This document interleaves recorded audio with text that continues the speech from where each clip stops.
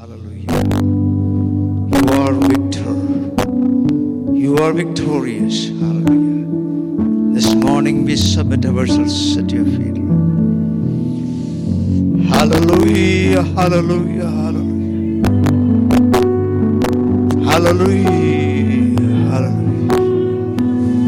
You wear the victor's crown this morning, Lord. Hallelujah, hallelujah, hallelujah. Oh, we praise you, Jesus. Glory, glory. For our morning meditation this morning, shall we turn to the Gospel according to Mark, chapter 11. Verses 12 through 14 and also 20 through 26. If you are in this sanctuary, please take your Bible, and if you are listening to me from homes or wherever you are, please open your Bible and read with me Mark chapter 11 verses 12 onwards. The next day, as they were leaving Bethany, Jesus was hungry. Seeing in the distance a fig tree in leaf, he went to find out if it had any fruit. When he reached it, he found nothing but leaves, because it was not the season for figs. Then he said to the tree, "May no one ever eat fruit from you again."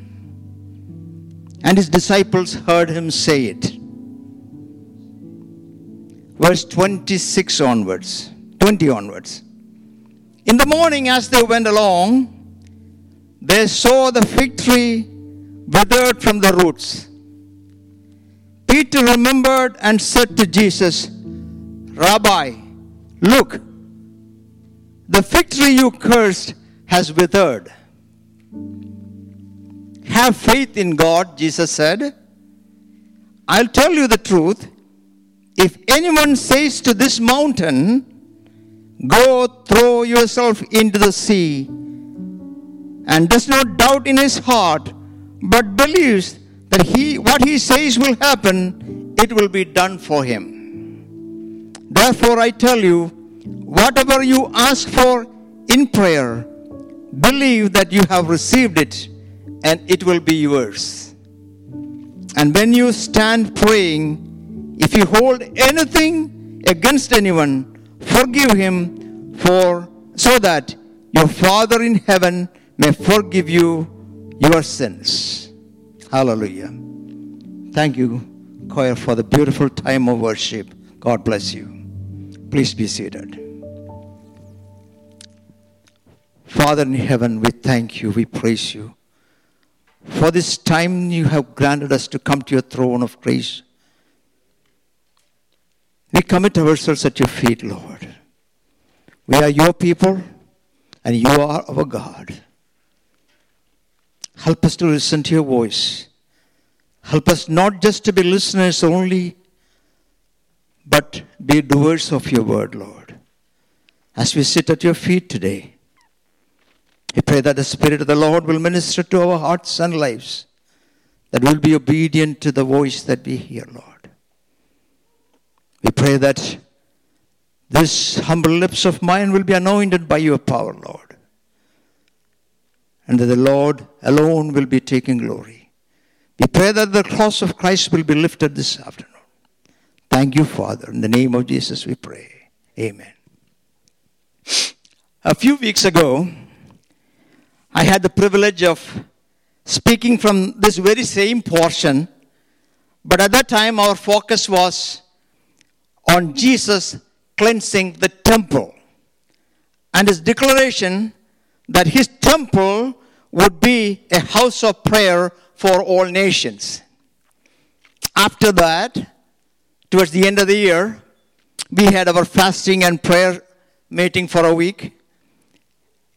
And we had a series of anointed messages and teaching sessions on being fruitful in our Christian life. This morning, I want to talk to you about the leafy fig tree. A unique incident happened in the life of Jesus on his way to temple that morning, the day he cleansed the temple. And the next morning also, something connected to that happened as a consequence, as a follow-up to that. And that is what we read this morning. On his way to the temple that morning, Jesus was hungry. And this happened right before he rode on the colt and went to the temple. He saw a fig tree full of leaves and went to it hoping that he will find fruit. And he found nothing. And he cursed that tree. In the account given in Mathew 21, which we did not read, there it is written that the tree withered immediately. And in the description that we read in Mark, we see that by the next morning, not only was it withered, by the next morning, it was completely dried up, even from the roots. Some have attempted in vain to portray Jesus as a person of very mean character and a man of anger to curse a simple tree like that, and then from there to go to the temple and show his tantrum again by cleansing the temple and throwing out stuff around. If you interpret incidences like that only, you have lost the whole entire meaning. What is happening there is extremely significant, and Jesus was using a highly symbolic situation there to teach his disciples some very important lessons. Bible scholars identify some of the things that Jesus did as acted parables. This is in contrast to spoken parables. So what is an acted parable? In contrary to the spoken parable. The Lord spoke many parables. The parable of the sower, the parable of the shepherd and the sheep, the parable of the lost coin, the lost son, the parable of the talents, the parable of the good neighbor, which we call the story of the Good Samaritan, and many, many, many more like that. They are all spoken parables. But then there are the acted parables. Here, Jesus would do something to teach a lesson. He opened the eyes of the blind and enables them to see physically. But at the same time, those miracles he used to teach a lesson that as Messiah, he came to open the eyes of the spiritually blind. Jesus walked on the waters, and he commanded the wind and the sea, and they obeyed. That was a physical event. But he did that not to show off anything. On the contrary, he used those instances as God to demonstrate that he had power over his creation. As he came to the fig tree, in today's passage, he's acting a parable, a perfectly acted parable. First of all, I want to give you some background. The fig tree is generally a symbol of the nation of Israel, and particularly their spiritual health. Jesus is looking for fruit. All he sees is leaves. In fact, it says that it was not even the season for fruit. It seems very unfair that Jesus turned around and cursed the tree.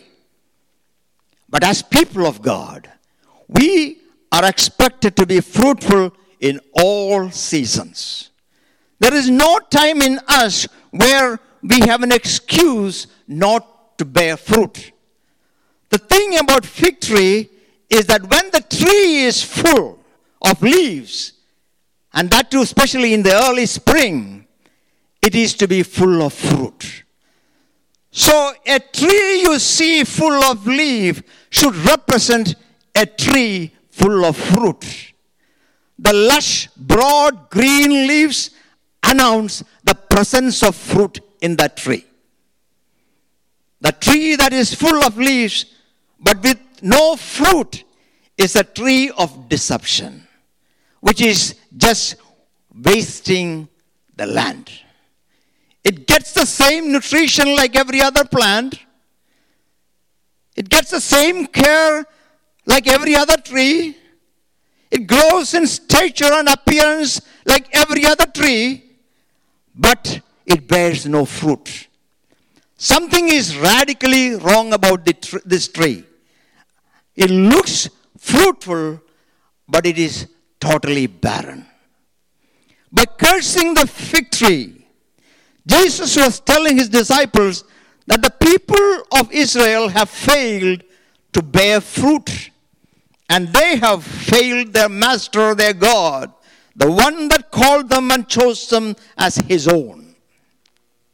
Our God is looking for fruit in our lives. He has invested his love in us through his Son Jesus Christ. And this is done with the purpose of our fruit bearing. He is looking in us for a life that is transformed on a regular basis to the likeness of his Son.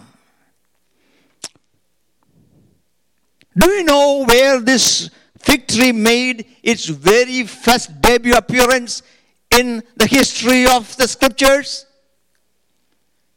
Let's rewind in time and go back to Genesis to see that.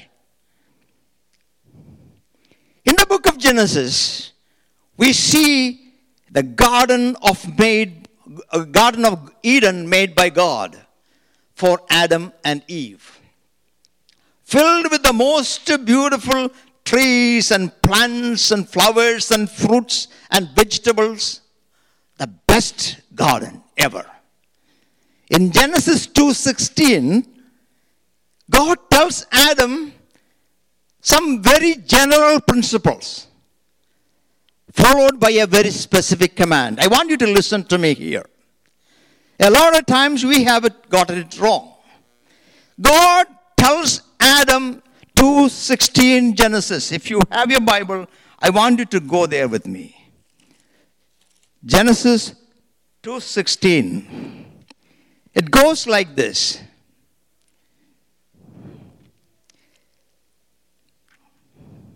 And the Lord God commanded the man, you are free to eat from any tree in the garden.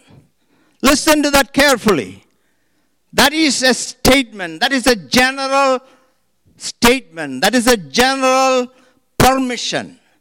You are free to eat from any tree in the garden.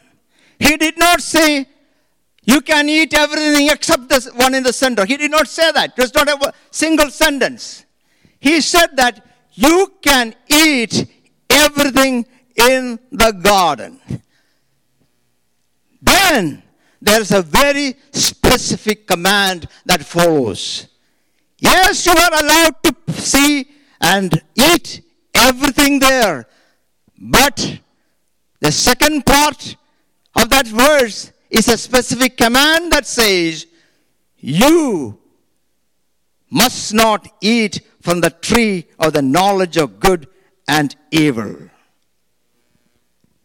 A general permission followed by a specific command. You are free to eat all of them, Adam. Here the emphasis is on man's freedom. God did not say, you can eat the fruits of the garden except the one in the middle. What God did was tell Adam, Adam, I have created you with the freedom to eat from any and all fruit from the table, or from the garden. But as my creation, you have to obey my command. The freedom to eat is one thing, but to obey my command is a totally different thing. There was a definite affirmation about the freedom of choice in God's statement to Adam in Genesis 2:16. But immediately following that, it was followed by a command which says, but you must not eat from the tree of the good and the evil, for when you eat it, you will die. You are free to eat them all. You are created with free will and freedom of choice. God was telling Adam, that is the nature whereby I created you. But you have to follow my command.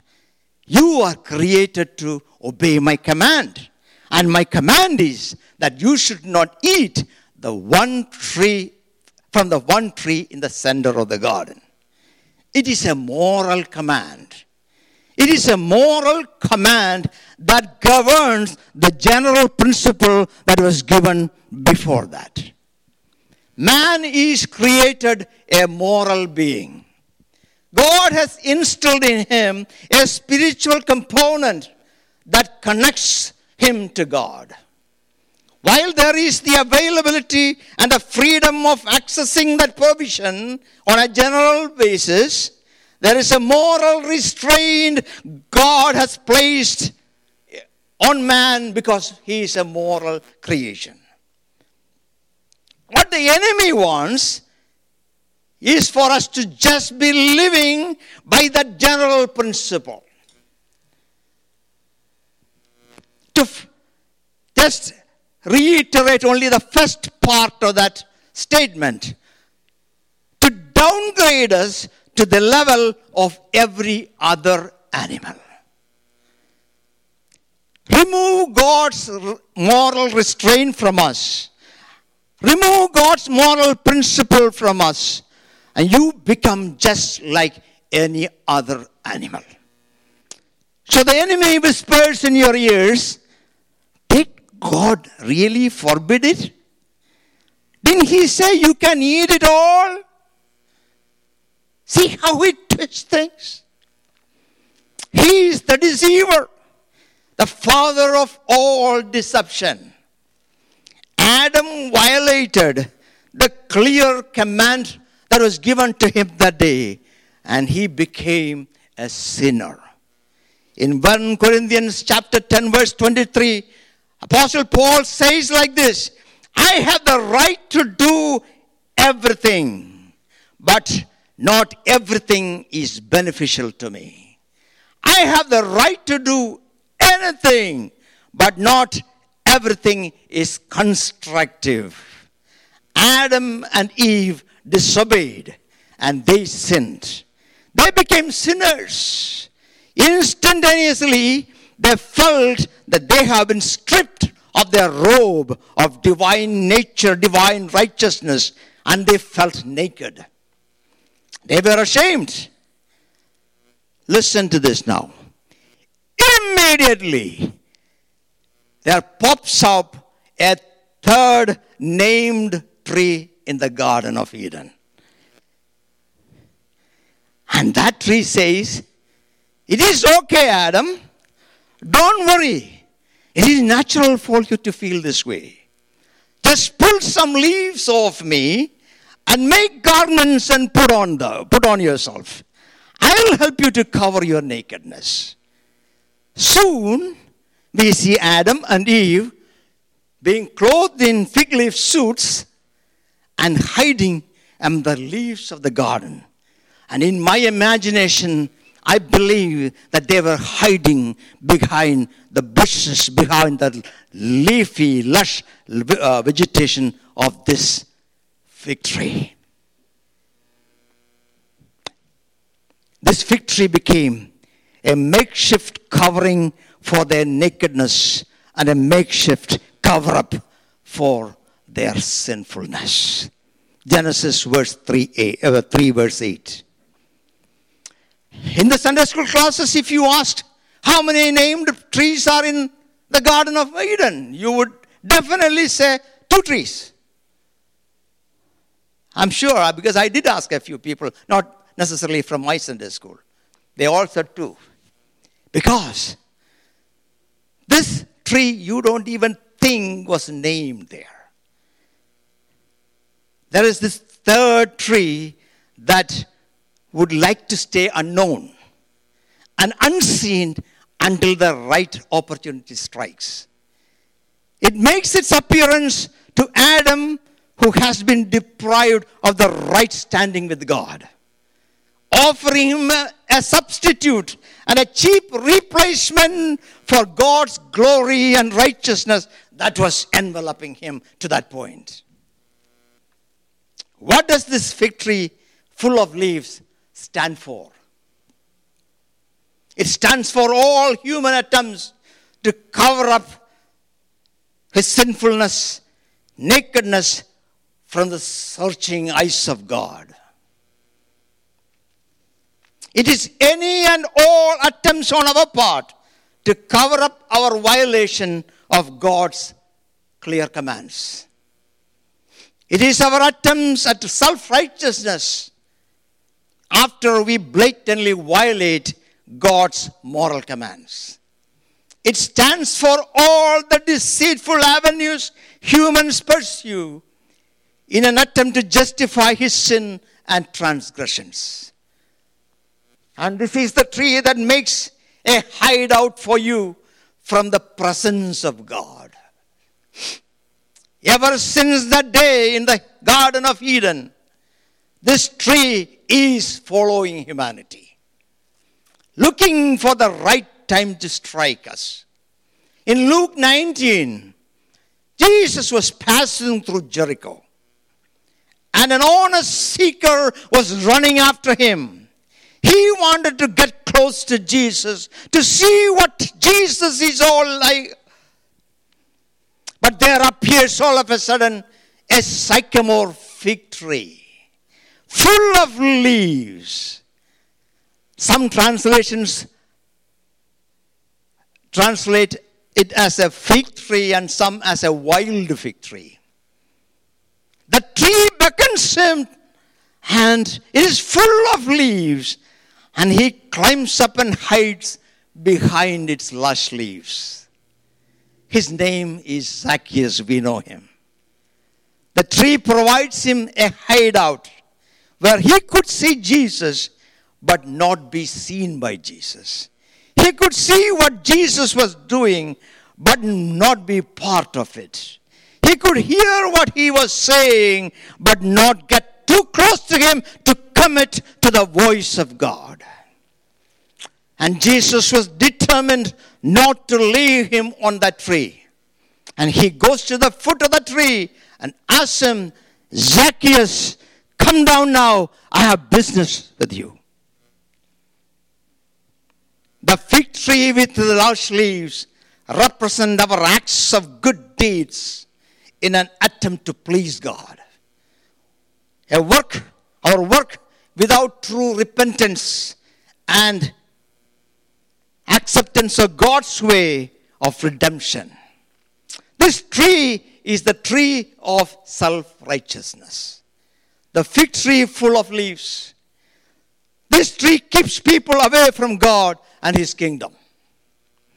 The enemy wants to keep you among those leaves of that tree. He would not want you to come out of that tree and be in terms with God. He would not want you to come out and to accept God's way of redemption. The enemy wants you to ignore God's provisions of redemption. The ultimate sacrifice he performed on the cross of Calvary by sacrificing his one and only Son, the Lamb of God for the forgiveness of our sins, John 3:16. The enemy would not want us to allow the love of God to transform us. he would want us to live in a state of self-righteousness and deception. A state of cover-up, so we will never even taste divine forgiveness. Let us ask David, how did this tree play in his life? And David answers in Psalm 32 verse 3, when I kept silent, my bones wasted away through my groanings all day long. In Revelation 3, we see a church completely engulfed among this tree filled with leaves. In that church, Jesus is standing outside, and he is kept outside, and the door is locked from inside. There is all kinds of activities going on in that church, but Jesus is not part of it. They are the strangest bunch of people if you look closely at them. If you look carefully, they are poor, but they claim they are very rich. They are naked, and they claim they are fully clothed. They are completely blind, but they claim they see everything. They are wretched and pitiful and lukewarm, and they say they have everything. Jesus is patiently waiting outside the church with gold for their poverty, healing balm for their blindness, and white robes for their nakedness, hoping that someone would open the door so he could enter in. The Lord's words of indictment against that church is so seething. I will spit you out of my mouth. Dear brothers and sisters, let us come off this fig tree. Pause for a moment and identify the fig leaves that cover us, that prevents us from surrendering our lives to God completely. Let us take off our garments of fig leaves, of self-righteousness. Let us pray that the Lord will clothe us with white garments of his righteousness. Let us admit that our acts of righteousness are just as useless as filthy rags before our holy God. The fig tree is meant to bear fruits. Instead, it is full of leaves. Hallelujah. It was no small accident that this tree of deceptions came to confront Jesus Christ. Jesus was completing his earthly ministry. Just a few more days left. Just under a week. And this tree knows that the first Adam had failed by its deception. And it made its appearance before the second Adam, our Lord.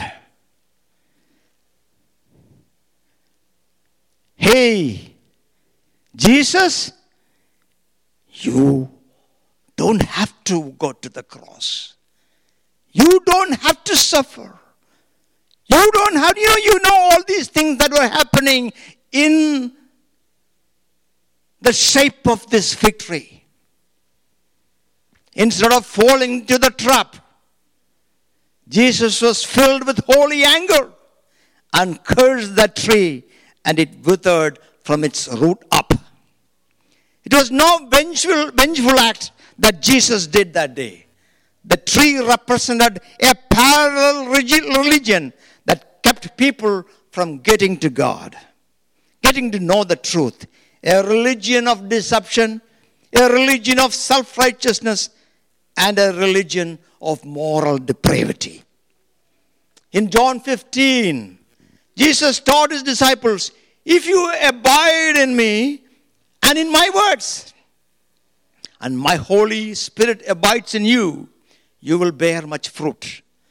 You will become more and more like me. Fruit bearing means becoming more and more like our Lord. Jesus is the true vine. John 15:4. Remain in me and I will remain in you. No branch can bear fruit by itself. It must remain in the vine. Neither can you bear fruit unless you remain in me. How do we bear fruit? By steadily bearing the character of God. We get the mind of Christ. We receive the loving kindness from God. We become loving like Jesus. We become compassionate like Jesus. We become prayerful like Jesus. Sometimes in our lives our life becomes so cluttered and crowded that there is no room for us to show our fruits. So what does God do? We are so jam-packed with everything else in our life. So God comes in His love with His pruning knife and start cutting branches from us. So we'll bear fruits. Allow God to show through our lives. Fruit bearing is showing Jesus through our lives. The person of Christ shining through our lives. Maybe you were not able to do it last year or ever before. But the Lord has given us a new year. Let us make a commitment to be fruitful this year. Make room for God in our life this year. Let us allow the fruit of the character of Jesus be revealed through us this year.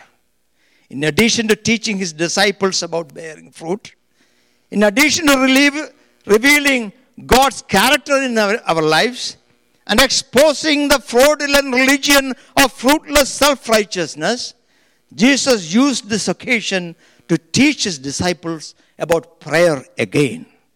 And that's what we read from verse 20 onwards. He goes like this. Truly, if anyone says to this mountain, go, throw yourself into the sea, and does not doubt in their heart, but believes that what they say will happen, it will be done for them. Therefore, I tell you, whatever you ask for in prayer, believe that you have received it, and it will be yours. And when you stand praying, if you hold anything against anyone, forgive them, so that your Father in heaven may forgive you your sins. In response to Peter's remarks about the withered tree, Jesus addresses nothing about the tree. He immediately talks about prayer. He teaches them that fruitlessness is a consequence of prayerlessness. You need to be prayerful in order to bear fruit. He then discusses two basic requirements for prayer. Number one, faith, and number two, forgiveness. Prayer requires faith. We must pray believing. By faith, we can move the mountains. It is not that prayer is some kind of magic. Not at all. But when we are in close proximity to God, and when we are abiding in Him, and when we are fruitful, and when we have the faith in God that we know so intimately, the prayer that we pray will be absolute will of God. Our foundational principle for prayer is, Thy kingdom come, Thy will be done. It is said by theologians that Jesus was actually looking at the Mount of Olives when you said about moving the mountain. When He made these statements, Jesus was actually referring to Zechariah chapter 14, verse 4. It goes like this. On that day, His feet will stand on Mount Olives, east of Jerusalem, and the Mount of Olives will be split into two from east to west, forming a great valley, with half the mountain moving north and half moving south. This is in fact a reference to the coming of our Lord. A reference to His return as the King of Kings and our Lord of Lords. On that day, the Mount of Olives will be split into two and cast apart. That is our blessed hope. The coming of our Lord Jesus. I hope it happened this year. Don't we all wish it happened? Our glorious hope. Jesus says here and in elsewhere that we can pray our desires in the confidence that God will give us the desires of our heart. What the Lord is presuming, though, is that we are already living a life of abiding. Increasingly, our desires are filled with God Himself, that we yearn more of His kingdom and His righteousness.